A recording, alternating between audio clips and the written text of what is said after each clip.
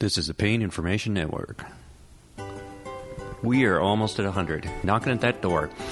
Well, today I have some more guests, and you're going to hear airplanes in the background. You're going to hear water splashing because we're at a pool.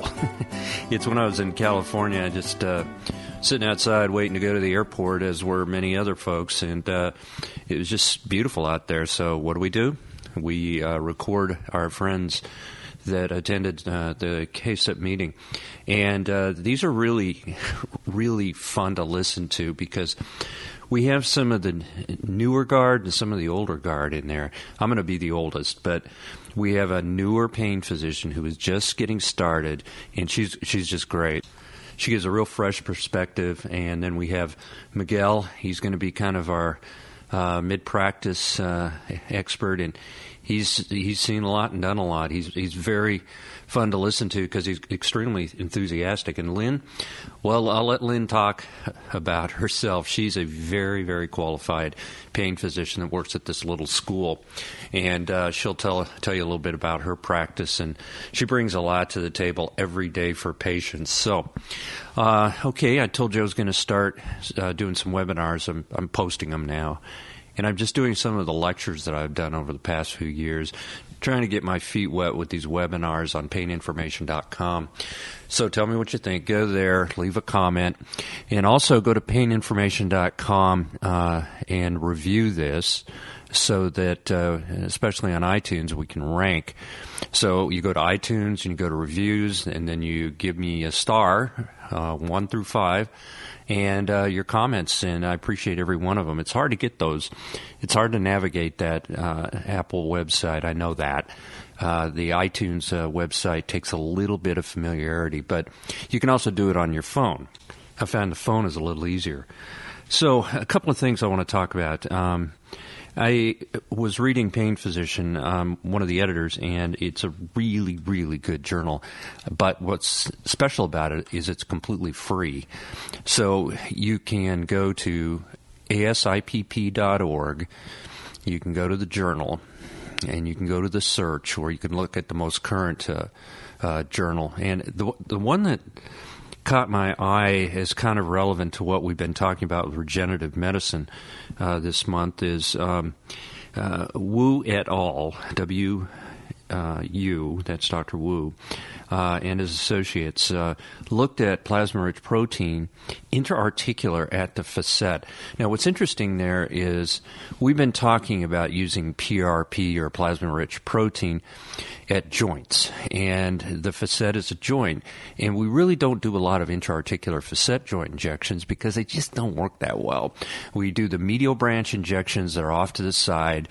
We get the little small nuisance nerve called the medial branch. It's part of the main nerve that comes off the spine, and we isolate it, and we do a diagnostic block, and then we follow up with an ablative technique, usually with heat, of course. We've talked about this, radiofrequency ablation. And poor intra-articular surfaces are ignored, and that's usually where the pain is generated from, the nociceptive elements in there. So long ignored, and here we are now. We're injecting PRP in there like we would the knee or shoulder, wherever. And they had pretty good results. You can read that article or just read the conclusions. And they reported up to 78% relief in a segment of their patient population. It's not a big segment. N means number, is not that big, but it's promising to see this stuff. All right, another article that brings back an old topic. This old topic that I've been seeing on the periphery for quite a long time about polyunsaturated fats and their relationship to chronic pain. Well, Jesus Prego Dominguez et al. Published an article that looked at that, and there wasn't a lot of data, and they admitted that, but they didn't really see a strong association between polyunsaturated fats and pain. So maybe we can put together this decades-old question and come to some type of conclusion, or else a little nudge to maybe more studies. And it gave me pretty big smile on my face when Dr. Silverman's book, you've heard him on here, and you've heard Dr. Staats. They have a book that came out that is it's a controlled substance management book in chronic pain. It's called that, and it's also an additional caveat is they take a balanced approach, and they look at different topics. And my chapter in there, of course, it's 13. Chapter 13 is dealing with difficult patients, and I did that with Ms. Holmes, who's an attorney, and we just did some vignettes in there. It's kind of a fun chapter for me, and the rest of the book is really good. High-end people, Dr. Webster from Utah, Andrea Trescott's in there, Staats, Aronoff, a lot of people that are top in their field, and the book isn't that expensive. It wouldn't be bad to have on the shelf, and we've talked about this book on the podcast. It'd be definitely something a clinician should have on their shelf, especially if they write controlled substances, and even if they don't, they run into people that do have controlled substances in them, so it's important to know how to manage them and the risk.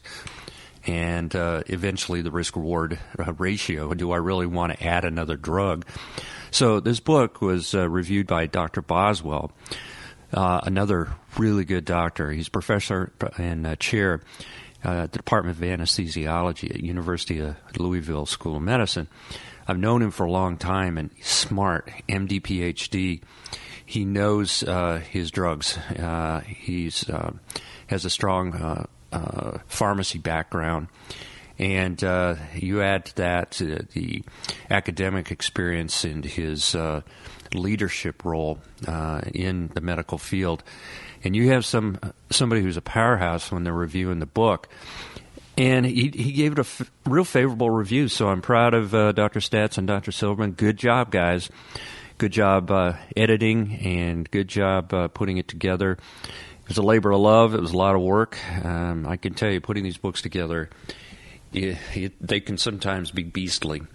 But let's get to today's podcast, and almost at 100. We're going to get there, and I'm probably going to want to change this music. I'm getting a little tired of it. Probably everybody else is. So, all right, let's get to it.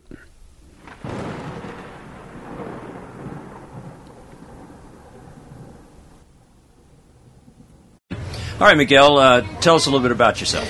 My name is Miguel Dominguez. Actually, I've been in practice now 27 years. My background is first-generation Mexican-American, trained in the United States since I was 5 years of age. I went to undergrad at UC Santa Cruz and subsequently did my medical training at UCLA. And did a residency in anesthesiology also at UCLA, and subsequently went into a fellowship at Loma Linda University in pain management.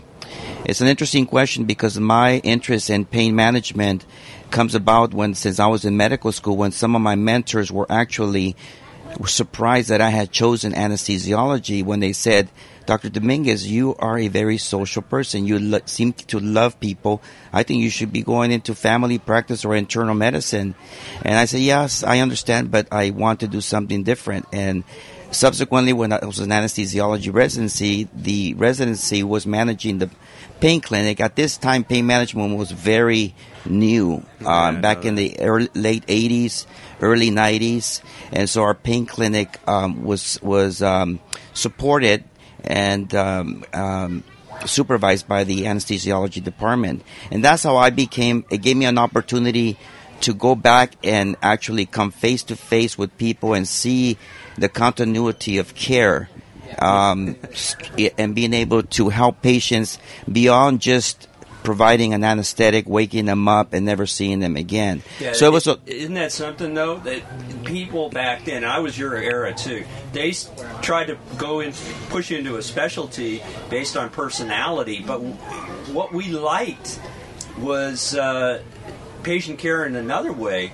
And anesthesiologists need some love too, because we can talk to people. Can we talk to people or not? Sure. And back then when the fellowships were very, very young at that time. There was really no established guidelines for fellowships when I did my fellowship at Loma Linda. With respect specifically to procedures, we then, as an anesthesiology department, we engage mostly in medical management and injections such as epidurals and nerve blocks. It was the neurosurgeons who did most of the invasive interventional procedures that we know that we are trained to do them very well. Okay. What else do you do in your practice? I do interventional pain, which basically means I'm able to offer patients not just the medication management. As we know, anesthesiologists are very knowledgeable in kinetics, pharmacodynamics, pathophysiology of disease. That puts us in a very unique situation where we're able to apply all these great medical scientific principles to care of our patients. And so beyond that, offering them injections to locally treat pain that's not necessarily very invasive was also a great opportunity in my practice, such as epidurals, nerve blocks, neuroablation techniques, and now, as we know, we have very advanced techniques such as spinal cord stimulation and intrathecal infusion devices. So yeah, diagnostic and therapeutic, that's what we do. And we're clinical pharmacologists. That's what anesthesiologists are. We clinically treat people with pharmacology. So, you went into the right thing. You knew you had it right. Back to you. Okay, now, one more thing. Raj, you brought up something that's very important, and that's boundary violations. And being of a younger brand of physician, you can tell us a little bit about that, how people look at you, and they kind of sum you up, because I went through that too. Lynn, I'm sure, went through it. And you have kind of a challenge because it's kind of a different era. We've got the internet now. We've got social media, and people just don't understand boundaries. So tell us a little bit about that. Sure. So I'm definitely on the younger side amongst all these colleagues here at the meeting. But all of that aside, I'm still a female. I'm young. I'm attractive, based on just regular people's opinions. But for the most part, it's the fact that I'm dealing with a patient population that's already demanding and kind of already calling the shots. And sometimes they can trespass and violate the boundary of doctor-patient relationships. I've been in my clinic, my own private practices. I'm triple board certified as an anesthesiologist, addiction medicine doctor, and a pain medicine doctor. But I will still get questioned. I will still get doubted. I will still have to prove myself, work twice as hard, stay twice as late, work. And that's just how it is based on how the impressions are of a new patient that doesn't know me. They might have looked on a review website. They've got those doctor review websites which are not filtered. They're not screened. In fact, one of the reviews that was scathing and very horrible, I read it and I had my IT team, I've got a online reputation management friend team. They actually tracked the IP address to the address of a new girlfriend of my ex-boyfriend. So she found this venue, this forum, to basically slam me as a doctor, even though I've never even had her as a patient, for her own personal agenda. But the thing is, I'll have patients that will say, "You're nothing like that doctor review website said you would be. You're nice. You're not this and this and this." And I try to say, look, this is what's out there. It's not filtered. You make your own opinion. You're going to meet me for an hour. You'll see how my clinic runs, what my mantras will be, what our policies are. And then if you return because you want to continue and follow up and stay as a patient of mine, that is the final assessment that I'm looking for. I'm not going to start trolling vitals.com and yelp.com. By the way, Yelp is supposed to be just for reviewing bars and restaurants. It is not the right place to start slamming or praising your doctor. In fact, I actually have in my policies, patients they're discouraged from doing any reviews, good or bad. And a lot of them want to do these, very praising, complimentary reviews. But I tell them, I don't want you to do it. You know why? The minute that they put their address and they say that they're a pain patient of mine, everybody in the entire world will know that they have opioids in their household. So if my online reputation management, my IT team, can figure out an IP address and track it down to a location address, don't you think a patient that says, "Oh, I just love my pain doctor. Dr. Jiggle's the nicest, most caring, most successfully, successful at treating my pain." The minute that they advertise to the world that they're a pain patient and therefore are likely to be getting opioids, they basically draw a billboard on a highway to their address of where the opioids are located. I have a lot of friends that work in the police department and my DEA friends, and they have already said there can be 10 fancy houses on one street, but there's one house that keeps getting picked on, and it is the little old lady that has pain medicines in her house. They're not stealing her TV. They don't want to steal her jewelry. They want her opioids. And how did she become known that she is a pain patient? Well, she put a nice review about her pain doctor and had nothing but praise to say. So based on those types of experiences I've read about or heard about at different meetings speaking to other pain doctors, I now discourage reviews. I don't have a computer in my waiting room where a patient has to log in and put in a doctor review that's only complimentary, because that's pretty much solicited. I don't do that. I know there's a lot of pain clinics that will have a review your doctor, say something nice, and be expected to do that before they will even be seen. That's not my style. If you want to say something bad or say something negative, say it to my face. Another issue is Facebook friend requests. I get Facebook friend requests from my patients, which is totally a violation of the patient-doctor boundary.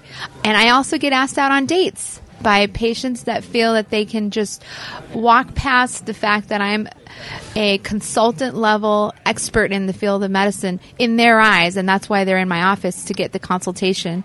And they just feel like they have this ability to either hover and stand over me while I'm doing my medical, typing up medical notes in the chart, or they can bully me into saying, "This is what I need. Other doctors have given it to me. Prescribe this, and this." Or, "Hey, honey, are you sure you're not married? Because I think I want to take you out. Can we get this meeting done and we'll go out for a beer afterwards?" So those are my my comments. I'm not sure what you think of them, but no, that's good. Those rating sites are they're ridiculous, people. It just if you're judging your medical care from a rating site, you're listening to some random stranger who has an agenda that either is positive or negative, mostly negative. But don't get me going on that rant. That's a big rant with me, especially with pain doctors. If we give you what you need, not what you want, next thing you know, I didn't get my XYZ. They go right to those sites, completely unfiltered. All right, Lynn, you're up. Now, Lynn, you are an academic at this small university, and what was it, Stanford? Yeah. STANFORG. Yeah, Lynn's a big deal. She is at one of the most prestigious universities in the world, and I think probably it's number 1, 2, 3. I'm not going to say what the other two are because one of them's mine. But all right, Lynn, you take it from here. What's it like being an academic doc? All right. Well, thanks for sharing. This is a great meeting, by the way, and a lovely venue in Santa Barbara for the annual KSIP meeting. So I've been in practice for over 10 years. I initially was starting my MD, PhD down at UCLA, and I did medical school at UC San Diego. I had some of the premier mentors, Tony Yauch and some others, when I was going through my training. So I had a lot of positive influences when I was going through and developing my interests. And at UCLA, I also did some research with anesthetist and Dr. Denny Ward, who runs the FAIR program. And so was interested in learning about research on synthetic opioids at the time, and that piqued my interest later down in doing anesthesia as a specialty and eventually pain management. So I eventually did my training at University of Iowa, did my fellowship at Stanford, and soon after went in to run the pain program at one of the Stanford teaching hospitals. It's called Santa Clara Valley. It's a county hospital, and we see an indigent population, very complex patients, many comorbidities, patients that don't have the finances to manage their pain adequately. And as you know, our program at Stanford teaches us to approach pain with a multidisciplinary approach, so that we look at the patient and consider other factors such as behavioral, such as psychosocial. We look at physical therapy, non-opioids, interventions. So we actually do rotate through the psychiatry ward on our fellowship and become very close in understanding mood disorders and such, since that is such an important piece of pain management. And since then, so it's been over 10 years, and I also practice anesthesia. I'm board certified in both anesthesiology as well as pain management, and I have done clinical research. I'm a principal investigator and continue to teach. And what I've found is that an area of interest for me is in the perioperative setting, persistent post-surgical pain, and what happens with patients that go to surgery and, for whatever reason, develop chronic pain syndromes post-operatively, and how do we manage those patients more effectively? How do we identify them? How do we treat them in a more balanced approach? And it's been a real challenge because not all the surgeons that I've worked with, unfortunately, are educated in this area, and we're trying to recommend all these other non-opioid strategies such as perioperative blocks and such. And so it is really a team approach, and I believe that education is key in all of this with our colleagues as well as our patients. Working with pain patients is very challenging, but it's also very rewarding. And we are the patient's advocates when no one else is. Now, Stanford's doing stuff with chronification of pain, aren't they? Mm-hmm. Yeah, and what people don't know with chronification of pain is chronic pain can start with an acute event. And that seems to be Stanford's kind of thing right now. So is that what you're talking about, you guys are working with? That's a particular area of interest that I have, yes. Me too. Yeah, so take me through your day. So a day of first of all, getting up very, very early. Yeah. And, filling in emails and texts and whatever, and then going through and reviewing patients for the day, and preparing for patient cases, and going through doing rounds in the morning, doing procedures, seeing clinic patients, going through and doing more rounds post-procedure. And you're with fellows, right? You're with a fellow, or you're just by yourself. Oh, man. Yeah. God. Or with Is there 26 hours in a day? I wish there was. Yeah. So, okay, the academic demands, people don't understand academia, especially in the little schools like Stanford. They'll drain you. They'll drain you. What level are you now? Are you associate or full? Associate. But, the fact is it's all over. Whatever, whether it is private practice, and I've had little opportunity to work in private practice as well, and it's a lot. I think that it's even more challenging in that regard. Yeah, Miguel, you tell us about your day in private practice, full private practice.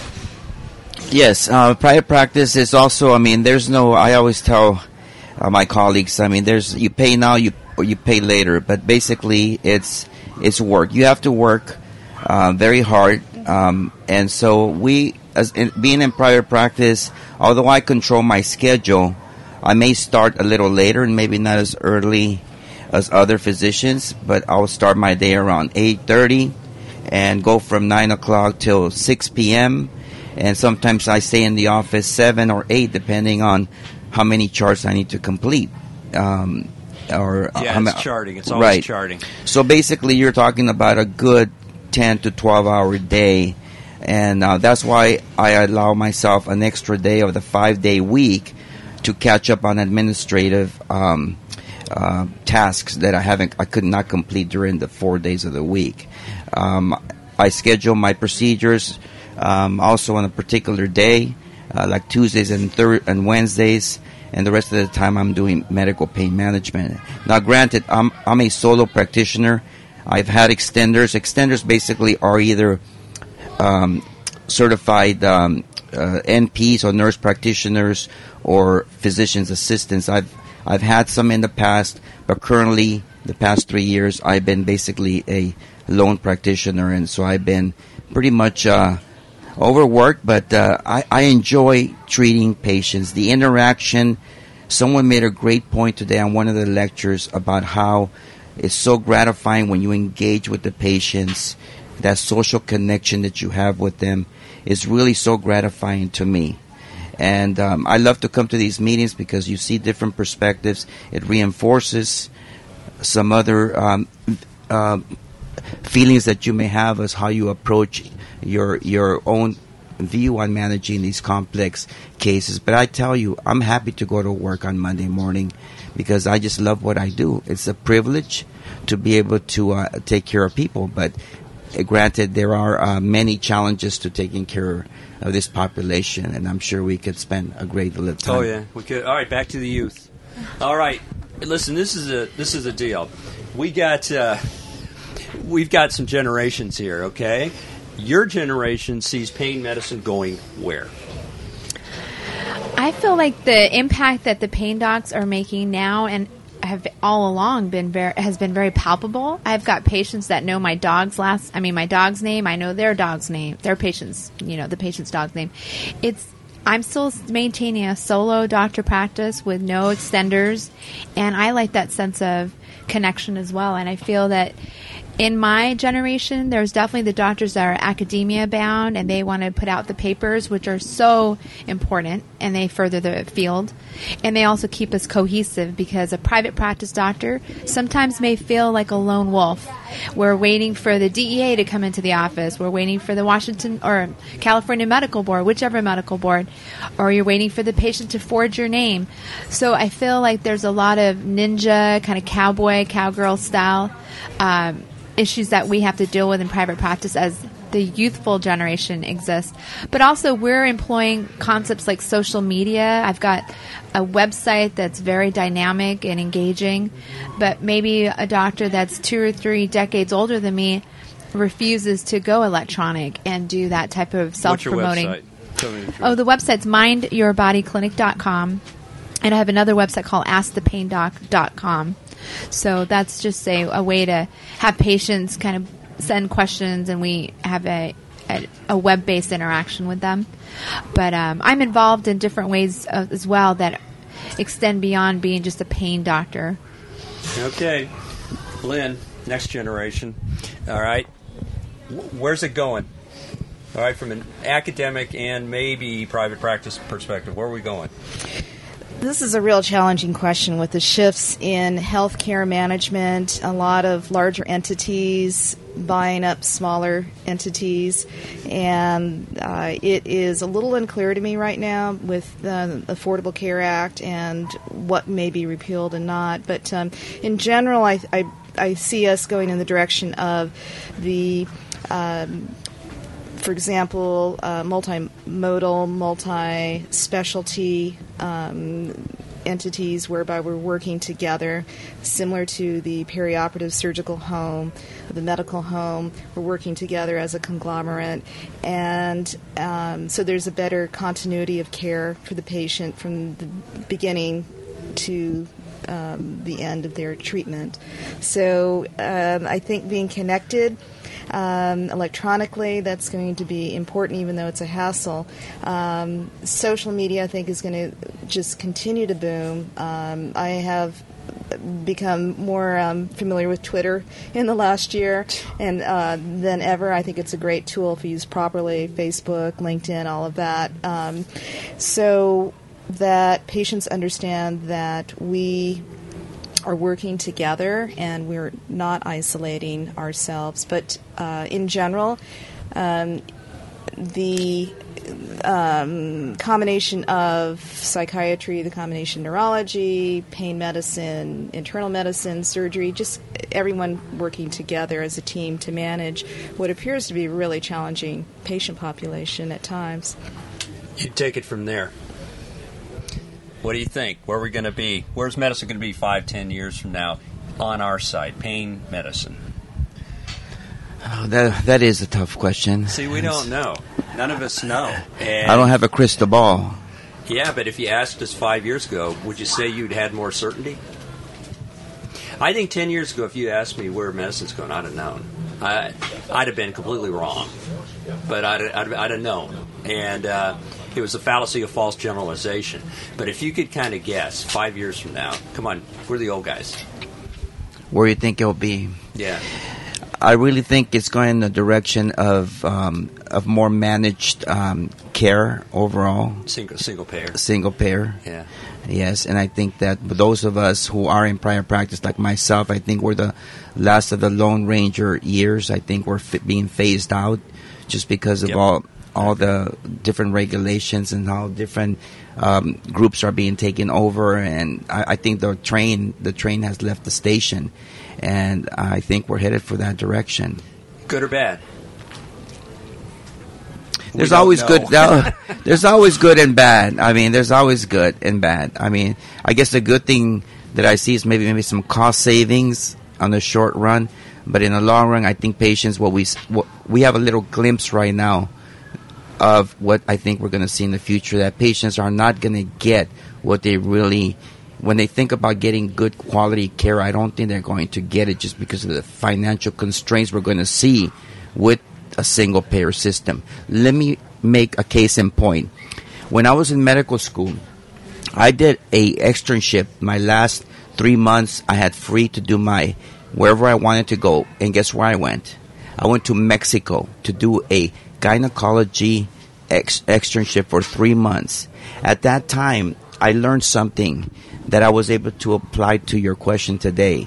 And guess what it was? I learned that the system in Mexico they had, it's called IMSS, IMSS. It's basically equivalent to our Medicare system here, Medicaid system here.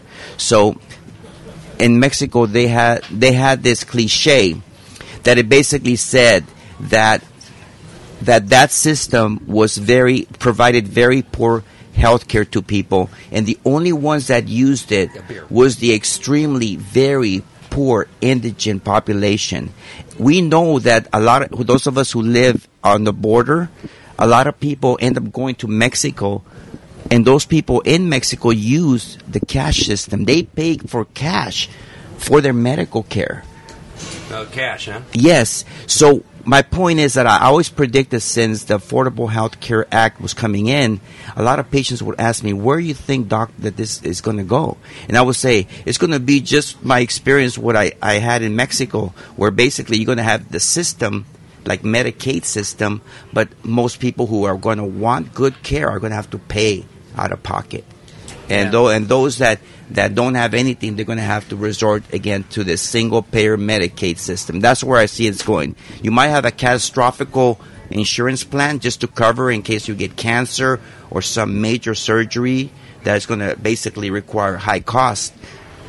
But otherwise, I think day to day, I think people are going to have to be paying. Back to youth.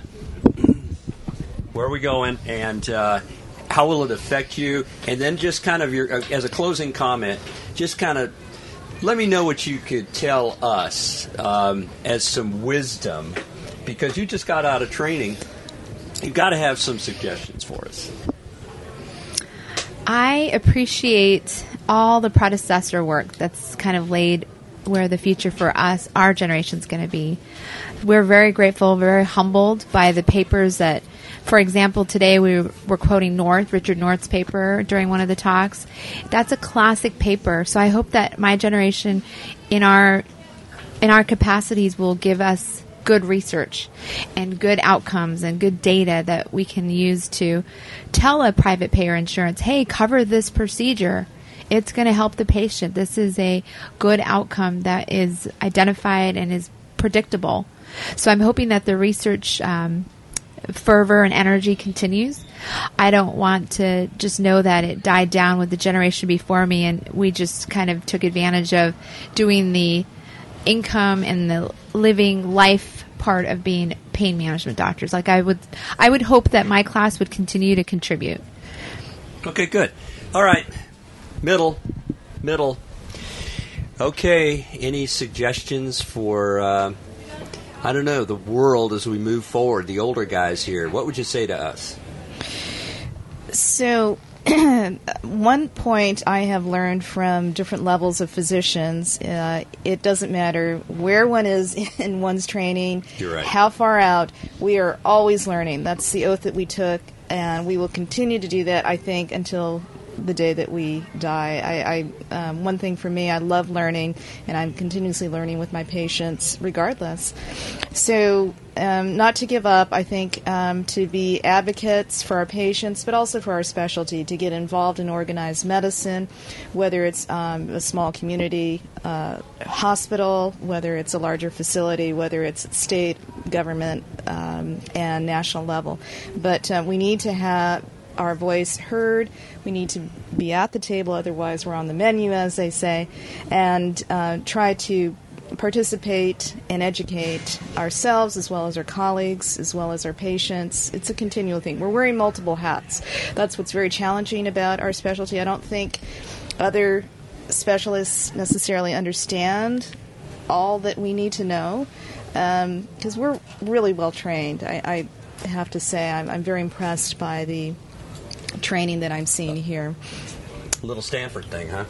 Yeah, that might have helped. Okay, Miguel. All right, we are the recipients of advice a lot of times. Youth, where Lynn is at is academia, and she's really she's like plugged in. It's like Stanford is probably like plugging your head in a light socket when you walk in the morning. And so we are kind of out in private practice. I do a little academic stuff, but what kind of advice would you give these two? Start with youth. If you could give youthful advice, where you want to be in 10 years. My advice would be this. It kind of goes back to kind of what we've been talking about, how we enjoy the patient interaction, how we love the intellectual stimulation, constantly learning, not only from our patients, but just from the academic world and from meetings. And it's just, to me, that's just, I think it's a privilege to be. I always tell my friends and family when they ask me, why you still do what you do, and I go back to those three things of how the privilege of being able to care for people and for people to confide in you some really deep, sensitive information that you really can't see it anywhere else. I consider that a privilege. And then being able to be empowered again with the knowledge and experience to be able to help the area of expertise that we all have. I think it's awesome. Now, in terms of advice, I would say this. I happen to be also an accreditor for an agency of California for outpatient surgery centers. So I'm also on the board that accredits outpatient facilities. It's called the Institute of Medical Quality of California. It's equivalent to HHC and JCO. What that has done for me is given me hope in seeing when I go out and inspect a facility, a surgical facility, I'm able to see how they're practicing. And let me just share, I'll end with a story that hopefully will be encouraging to all of us. As I mentioned to you, Hans, earlier, I'm kind of out. I like to phase out into the horizon, but at the same time, I love what I do. And so this experience I had just 1 month ago encouraged me more than ever, to the point that a neurosurgeon who is a friend of mine from the University of Chicago posted on Facebook about he was just frustrated. He felt that doctors had lost dignity, lost respect. He posted even the fees he gets for a brain surgery of $600. And what I posted is I posted the experience that I had of being able to continue to practice as long as we're finding joy that outweighs the bureaucracy, that headaches that we probably experience. So, case in point, there was a physician who I went to survey, solo plastic reconstructive surgeon in Beverly Hills, active practice at UCLA, at Cedars-Sinai Medical Center, taking 2 24-hour call a month, and he was 88 years of age. And I was really taken back, and I asked him, why are you still doing this? And he said, because it's not for the money. Obviously, I don't need a retirement account. It's because I love what I do. I love what I do. And what else would I do? So I think, going back, I think we need to find the joy, continue to seek that gratification of taking care of people. And I think if we do that, we go as long as we can, because I think it is more gratification, and it gives us motivation, it gives us inspiration, it gives us hope, and it could give us life for a long time. I know a surgeon in orthopedics that's doing the same thing. He's in his 70s. So that's my advice. Is just press on as long as you can. Anybody want any closing comments? Want to add anything? Got anything? Last thing to say? Well, thanks for sharing all these experiences with us. And Hans, you have a great opportunity to educate patients in general. So thank you for that. And there's so much technology. I was just going to mention there are a lot of very, very interesting things happening right now. All the technology, all the developments, drug developments, so many different ways, non-opioid strategies that are coming on the horizon too. So, but as they say, it's not so much how much we know, but how much we care for our patients. So taking all of this into account, how we can become better patient advocates and deliver the best care that we can with the resources that we have. Okay, great. You want to say anything? Final word. Final word from the youth, our future. Thank you so much for facilitating, moderating this. This was fun. I had a good time. I was a little, caught off guard with the last-minute invite, but I appreciate being here. And in terms of the environment where we're always worried about overprescribing and dealing with prescription drug debts and all the statistics and the data, I still want to let patients know that you should still seek out relief for your pain. In my clinic, we don't judge. If a patient comes in and they have a pain story to tell us, we're listening without any judgment. We're not assuming that they're drug seeking. We're not picking on them for needing opioids to have their pain assisted or decreased.